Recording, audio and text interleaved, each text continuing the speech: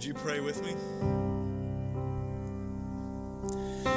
Heavenly Father, God, as we come to you, we're just reminded how kind and how patient you are with us. We think about that last song, God, as we just said that we're amazed that you get to be ours. We get to be with you, and you're a treasure. And God, we're resting in promises, not on our performance, not on our good works, not even in our bad works, God. We're resting on what you did and your kindness and the promises you made to us. So I'm praying right now as we continue to worship, God, would you help us to hear those promises and rest in them today? God, I pray you'd make us a people that when we think about the promises you've made, we believe it and it makes our hearts sing that you are that strong and that kind and that thoughtful. God, we're grateful. God, I pray as we look at the word, God, would you give us ears to hear what you would say to us? God, I pray you would guide my mouth. You would guard our hearts from hearing false things. We'd only hear what's true about you, and that you would work in our midst, and you would help me to teach and help us all to listen. God, I'm praying that you would meet us here today. And I'm praying that all in Jesus' name. Amen. All right, you may be seated. Well, everyone, it is summer. It is warm outside. And I don't know how y'all are feeling about July, but it feels like July is halfway over, and I feel like the summer's about to be gone just like that. I don't know if that's how y'all are feeling right now or not, but that's how I'm feeling. Maybe it's because I got kids and I'm thinking about sending them back to school, and I'm like, where's the summer gone? We gotta savor every moment of it. So we don't talk about school starting back in my house because my kids will mourn. Anyways, we don't need to get into that. I'm glad that you're here. It's always tough to come in the middle of the summer, so I'm glad that every single one of you have shown up here today, and I pray that it's going to be worth your while. We're in Matthew chapter 6. We're continuing our series on prayer. Let me remind you why we're spending this time in prayer, and here's why. I want you and me, I want all of us to have a real and serious and significant encounter with the one true God. I want you to actually have experiences with him, not just theory. I don't want you to just show up at church and go through religious duty and activity. I want us to have real encounters with God. I want us to see him work. I want us to see him answer prayer. I want to see him provide. I want our faith and trust to grow in him. I want each and every single one of us to have that real experience. And so as I think about that, I think about us encountering God. I know that's going to happen, and one of those pieces is through prayer. You don't just roll the dice or set up a program for that. We've got to pray and spend time seeking him, and so that's why we're doing this, and we've been spending some time on the Lord's Prayer. Let me just read that to you so you can see where we've been and where we're headed. Matthew chapter 6, verse 9 says this. This is Jesus teaching people how to pray, and he says, "Pray then like this, Our Father in heaven, hallowed be your name. Your kingdom come, your will be done on earth as it is in heaven. And give us this day our daily bread, and forgive us our debts as we also have forgiven our debtors. And lead us not into temptation, but deliver us from evil." The verse we're focusing on today is verse 11. Give us this day our daily bread. Now here's what I want to remind us. This is the first thing, the first part of the prayer so far. We've asked anything for ourselves. It's the very first time we've said, hey God, I need this. The other parts of the prayer up to this point have all been about, God, you're our Father and you're huge and you're holy. It's all about his greatness. It's about worship. It's about this longing for him to come and fix what's broken. It's about his kingdom coming. It's about his will being done. Like almost all of this up to this point has been completely saturated in who God is and our longing for him to do what he does. That's the first part of prayer. And that is an immediate contrast for me with how I've experienced prayer normally in church. Normally in church, prayer is almost 100%. Here's my to-do list for you, God. Here's my wants. Here's my desires. I want you to get to work. It's like my shopping list for Santa. It's my honey-do list that I get as my wife is nesting right now. It's my to-do list for God. We show up and we have tons of requests. And I'm not saying that that's wrong. God wants to hear our requests. We're going to look at that today. But my concern is one of the reasons I believe the church is so anemic in prayer is our prayers almost solely and exclusively, here's what I want you to do. Here's my needs. Here's my needs. Here's my needs. That's okay to ask for needs. It's okay to have these emergency prayers going up saying, God, I need you to show up. But my problem is that so often our prayers are lacking worship and adoration and longing for him. It's almost exclusively, give me, give me, give me, give me, give me. So I hope one of the things we've learned in the previous weeks is, man, our attention, our gaze, our heart needs to look up to God with longing and worship and adoration. That has to be a regular part of prayer for us. Worship has to be a regular part of prayer. But there are times that we have needs and lots of needs. So let me read this verse again, Matthew 6:11. He says this, give us this day our daily bread. Listen, I read that phrase and the first question I ask is, what is daily bread? If you grew up in church, you probably immediately think of a devotional. That was a little pamphlet. Anybody do that growing up? Okay, awesome. If you didn't grow up in church, you have no idea what I'm talking about, and that's okay. Some of the church people will tell you it's a little pamphlet you would get for free to do quiet time with. But one of the things that stands out is this would have been everyone in the first century would have understood exactly what he was talking about. Many of the workers of that day lived hand to mouth. And what I mean by that is they would get up in the morning and they would go out and hope that they would find a day job.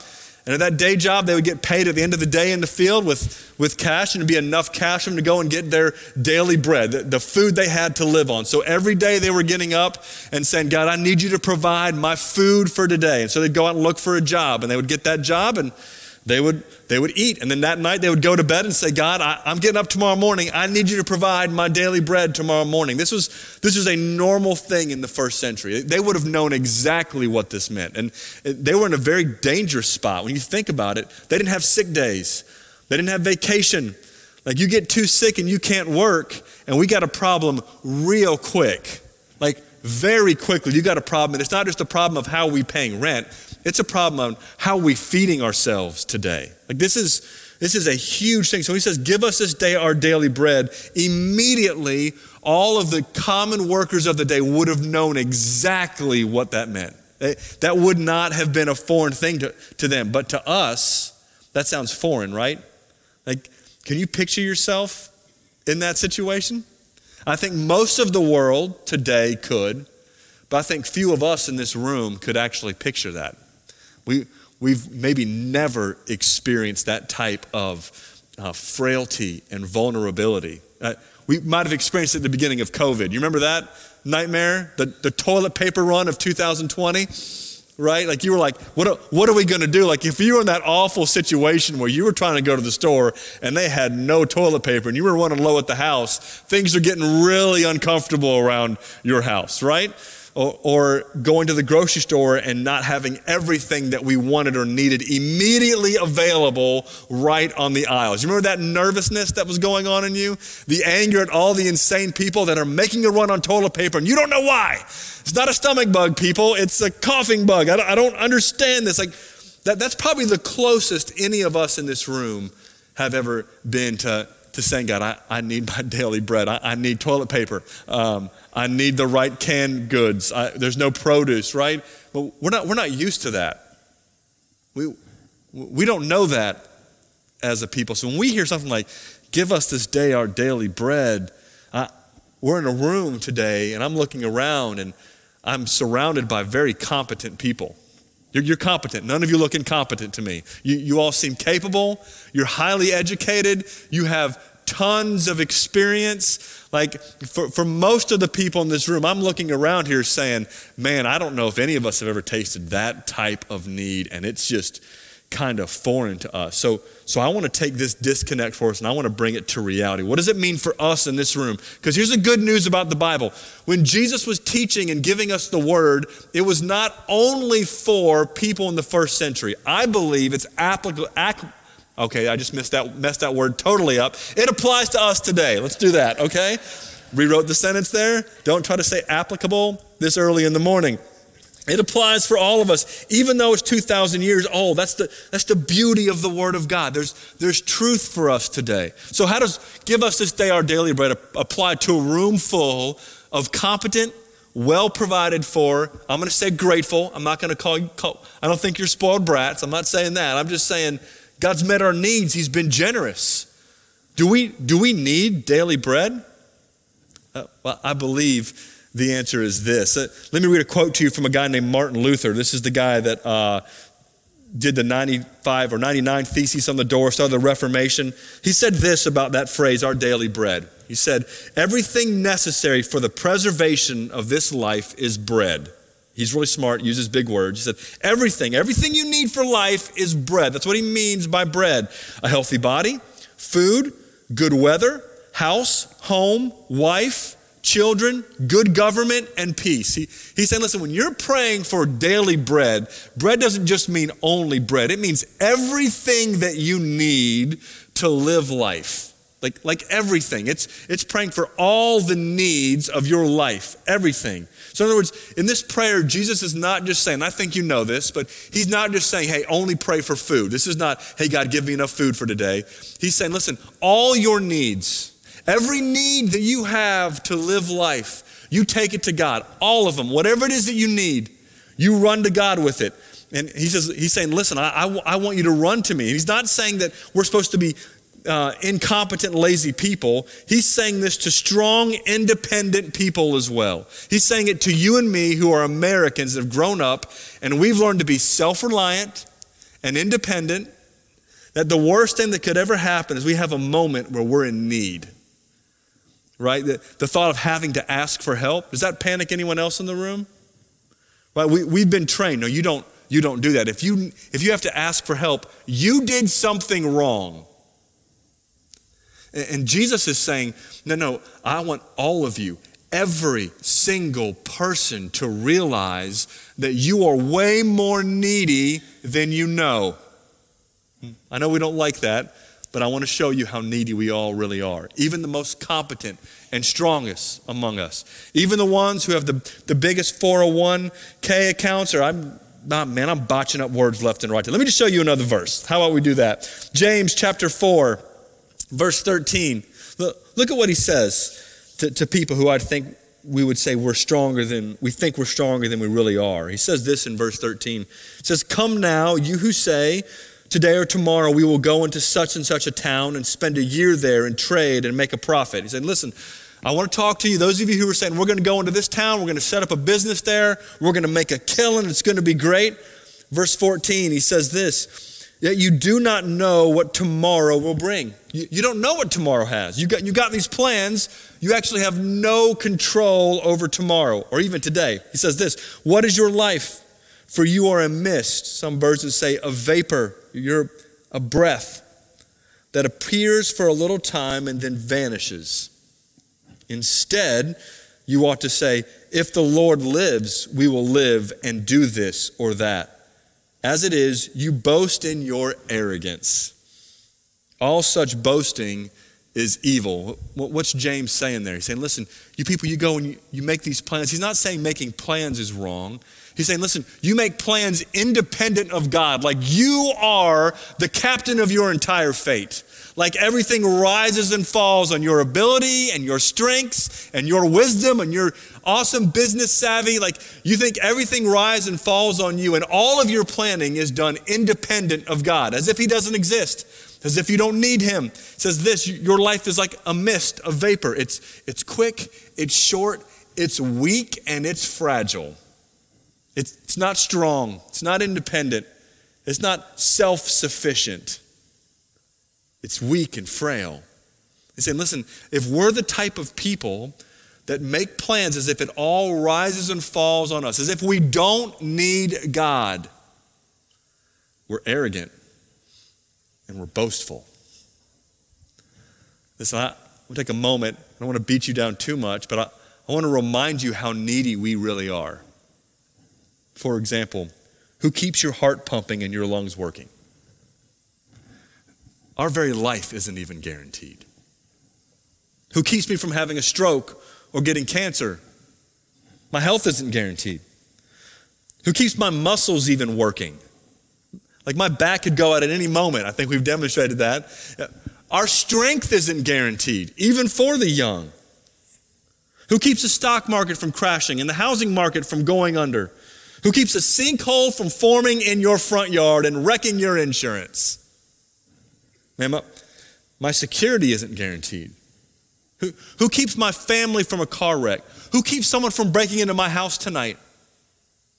My security isn't guaranteed. My safety isn't guaranteed. My family isn't guaranteed. Who keeps my mind from breaking? Like, my sanity isn't guaranteed. My mental abilities are not guaranteed. I could lose the ability for speech right now.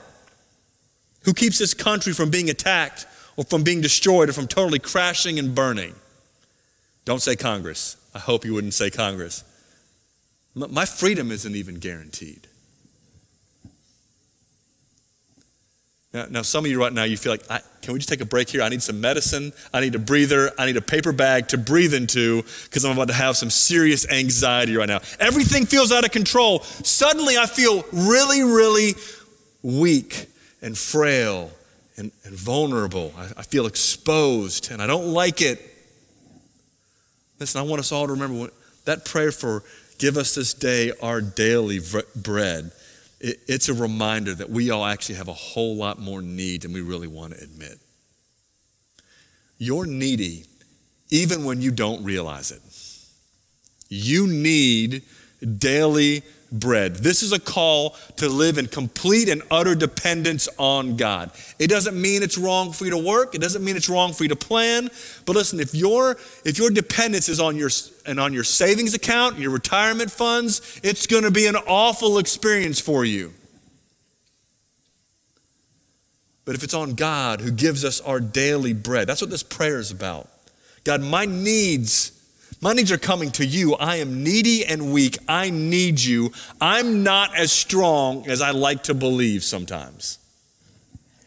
One of the things I got to experience one time is that I started doing some mission trips. I was a mission pastor before I came here, and I'll never forget. We decided as a church we want to start looking into a thing called unreached people groups. I don't know if y'all have heard me talk about that, but unreached people groups are people that have the least gospel access, and a lot of these unreached people groups, they're unreached for a reason. They're hard to get to, and some of them are just a wee bit scary, okay? When my oldest son was 6 months old, we took a trip to a place that was a little intimidating, is what I would say. We took a trip over to the Middle East. And I was getting ready to head into a part of Afghanistan as part of that had no military. We had no weapons, and we didn't really have a way out. The city I was going into was actually surrounded by Taliban. And I'll never forget, I didn't feel as nervous in the planning of it. Call me stupid. I don't know. I don't know why I wasn't nervous. But I remember there was like a moment where I was like, what am I doing? I'm about to leave a wife and a 6-month-old baby to go to some place I don't speak the language. I've got no way out. This is the dumbest thing I have ever done. I don't need to get on the plane. No peer pressure is big enough to get me onto that plane. Right? Like I don't know. And I had this thing that was going on in my head over and over and over again. Like, why would I put myself at risk? And there was risk. I don't want to minimize that. And there was this thing that kept going on in my head, and it was this. The fear that was going on in me is that some guy would come and cut my head off for no reason. And then this thing that kept popping into my head is I could walk out to my car right now, and in the walk from my office to my car, a guy could walk up and just shoot me in the head. I have the illusion of security I don't really have here. I'm just as vulnerable here as there. Now, granted, there's more people that want to kill me there, but that's another story. And I remember getting on that plane, and I remember going to sleep at night being like, hey, God, I really would like you to keep me. I would like to wake up tomorrow morning. Even if someone, it's that nerve-wracking thing when you show up at the people's house, like, okay, first thing I'm going to show you, this is where the safe room is. So if something happens, we go in, we lock it, and we hope that they get to us in 3 or 4 days. Like, you know that moment? No, you don't know that moment. Maybe you do know that moment. Like, that's not what I want to hear when I walk in to stay in someone's house. Here's the safe room just in case we need it, and there's no 911. There's enough supplies for 3 or 4 days. We should be good. Like, oh, okay, I like this. I need to FaceTime my wife right now and tell her I love her. But here's what happened. Very quickly, I was aware of my need for daily bread. It was this moment that I realized there's no amount of strength, no amount of self-control, no amount of discipline, no amount of planning, none of it makes me safe. My life is literally in the hand of the Almighty God, and I have no way around it. I became very aware of what it means to say, God, give me my daily bread. And today my daily bread is just keep me alive. Man, that feels like this really real and raw thing when you wake up and you realize how dependent you really are. But it doesn't just remind us that we're needy. Here's something else that happens in this verse. When he says, give us this day our daily bread, it reminds us this, that he's my provider. Like he's not just this God that's up there distant and removed, and I'm weak and vulnerable and all alone. He's my Father.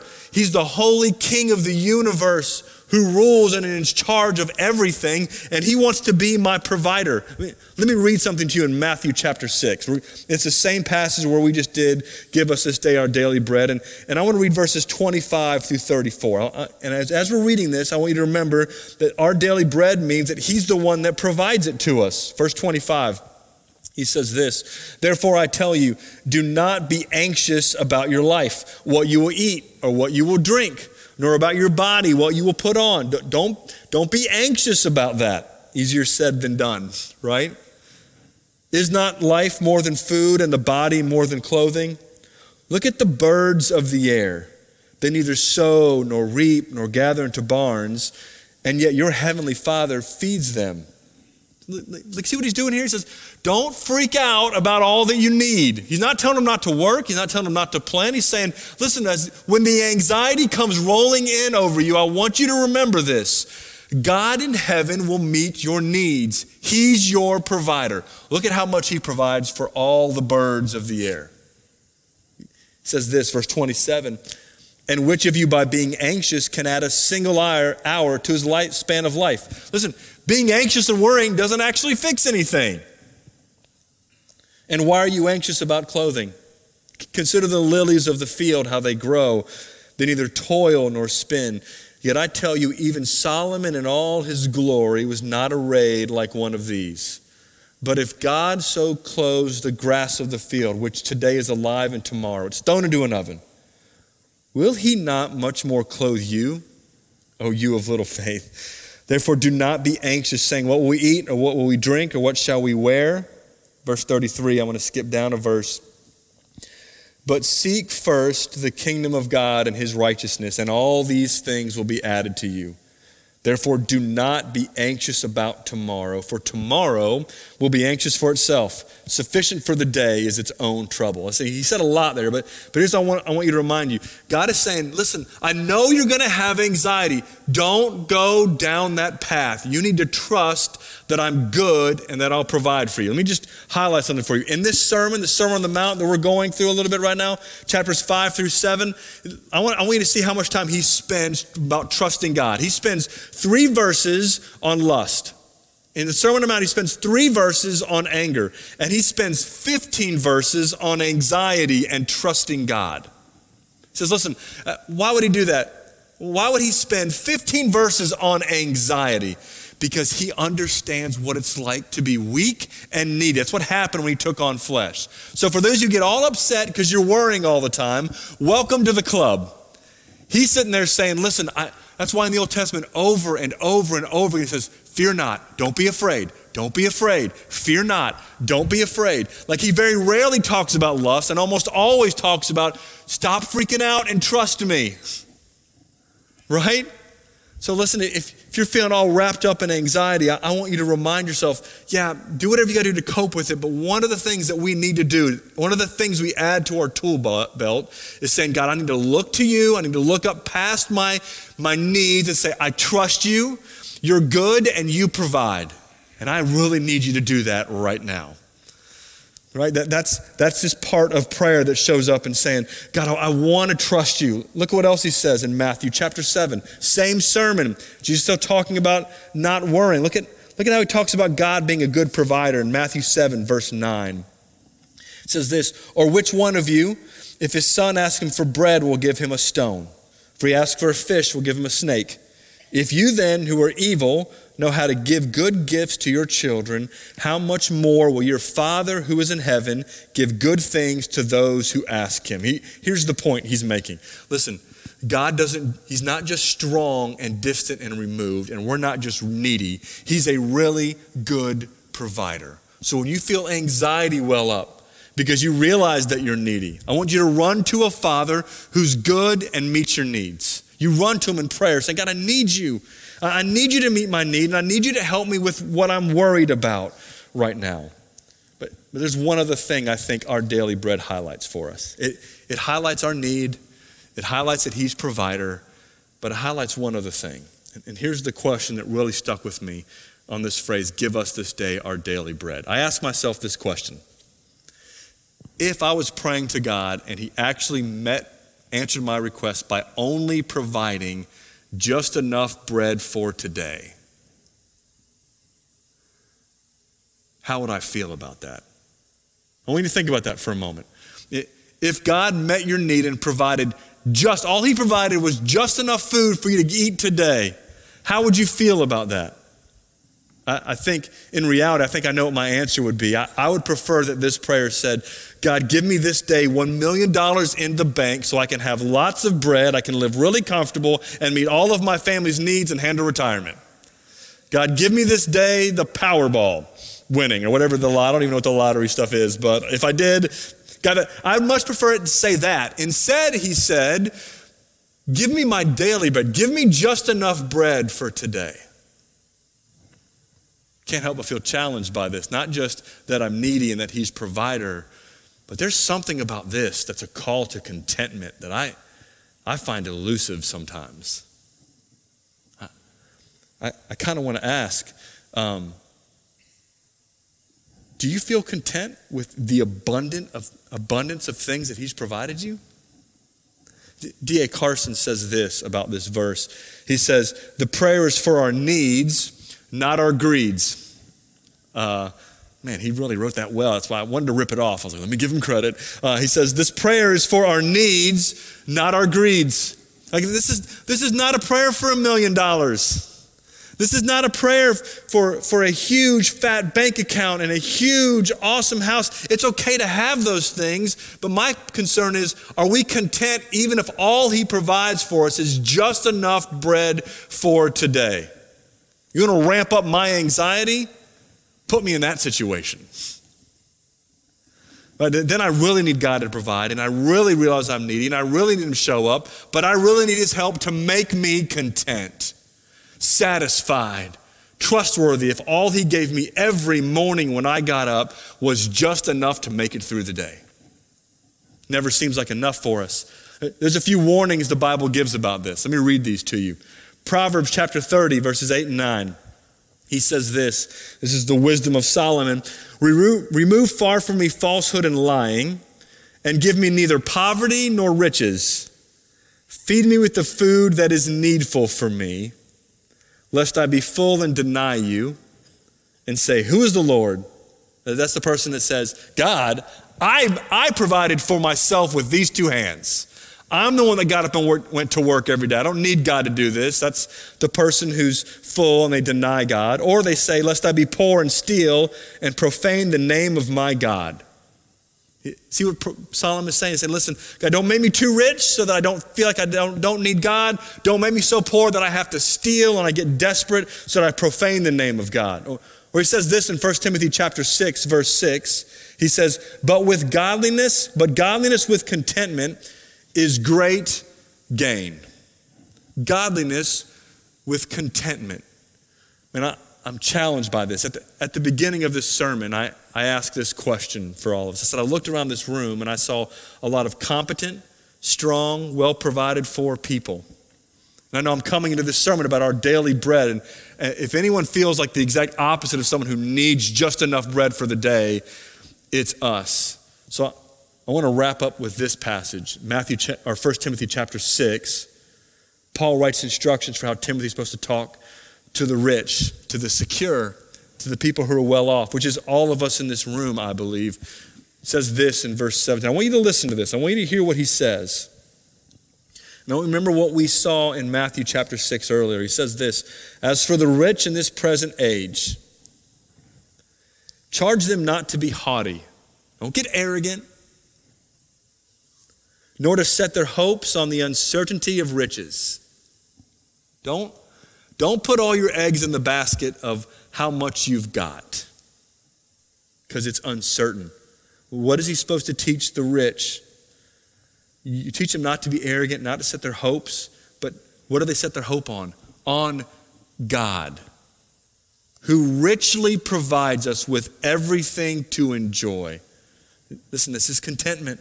You don't put all your security, I've got enough in the bank. You don't put all your security and I'm competent and capable. If something happens, I will make a way out. You put all your hope and confidence in God, not your stuff, not your ability, in him, in his provision, who's rich and kind and gracious. Then he says this in verse 18, they are to do good, to be rich in good works, to be generous and ready to share. And this phrase that we almost saw in Matthew chapter 6, thus storing up treasure for themselves as a good fortune for the future. Remember that phrase? Seek first the kingdom of God, so they may take hold of that which is truly life. Here's the challenge for me.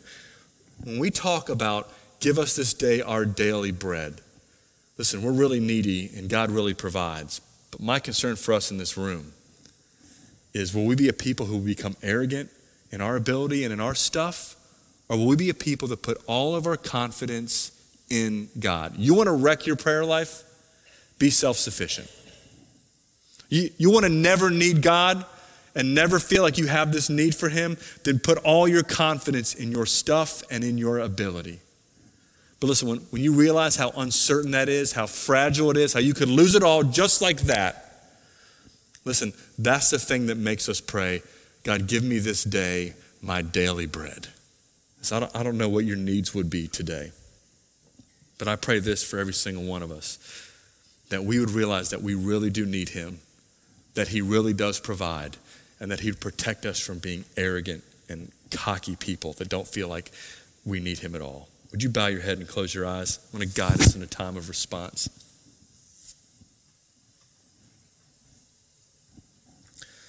Listen, right there in your seat, I want to remind you of the good news.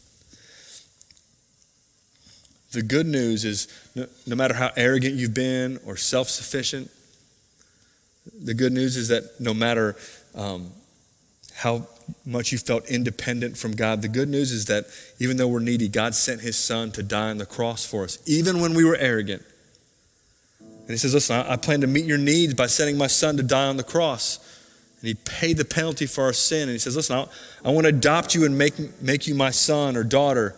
Listen, if you've never placed your trust in Jesus, if you've lived a life of independence and arrogance and self-sufficiency, if for you've never seen a need for a Savior, listen, the call today is to place your trust in him as Savior, because your money will not save you.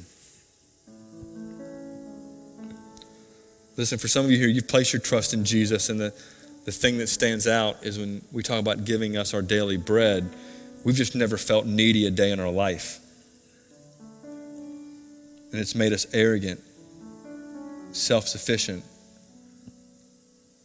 Listen, if that's been you, I want to call you to repent. Just ask God to forgive you and help him to let you see your need. Maybe for some of you, you've actually felt the needs. You felt your vulnerability and your weakness. Maybe not financially, but maybe it's been financial. Maybe you felt it in a million different ways. Maybe you're feeling really needy right now. Listen, he said, just ask him. He's a good father that wants to meet your needs. If that's you today, would you just spend some time right there at your seat and just asking him for what it is that you need? And for others here in this room, man, God's richly provided. He really has. But that whole idea of contentment, that's evaded you. Listen, if contentment has been something that you've been struggling with, that it's never enough, there's never satisfaction, Will you just take a moment and just ask him for contentment?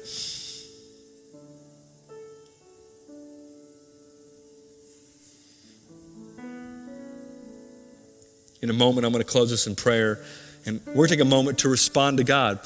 This altar will be open if you need to pray and talk with God about whatever it is he's been doing in your heart. We'll have decision counselors and pastors down front. You can speak to us as well if you would want. For the rest of us, we'll just be singing praises to a God who's provider, for a God who wants us to be satisfied with our daily bread, for a God who gives us contentment and a new heart. We'll be singing praises to him. But if you need to do business with God, this altar will be open and some of us will be down front. Let me take a moment and pray for us here. Heavenly Father,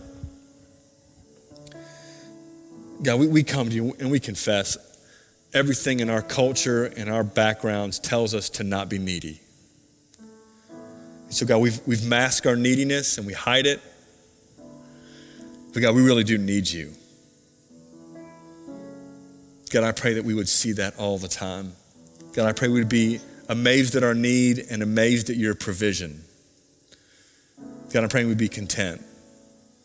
God, I'm praying we'd be people that would pray all the time in worship of you, but we would not hesitate to run to you with all of our neediness and all of our anxiety and all of our worries.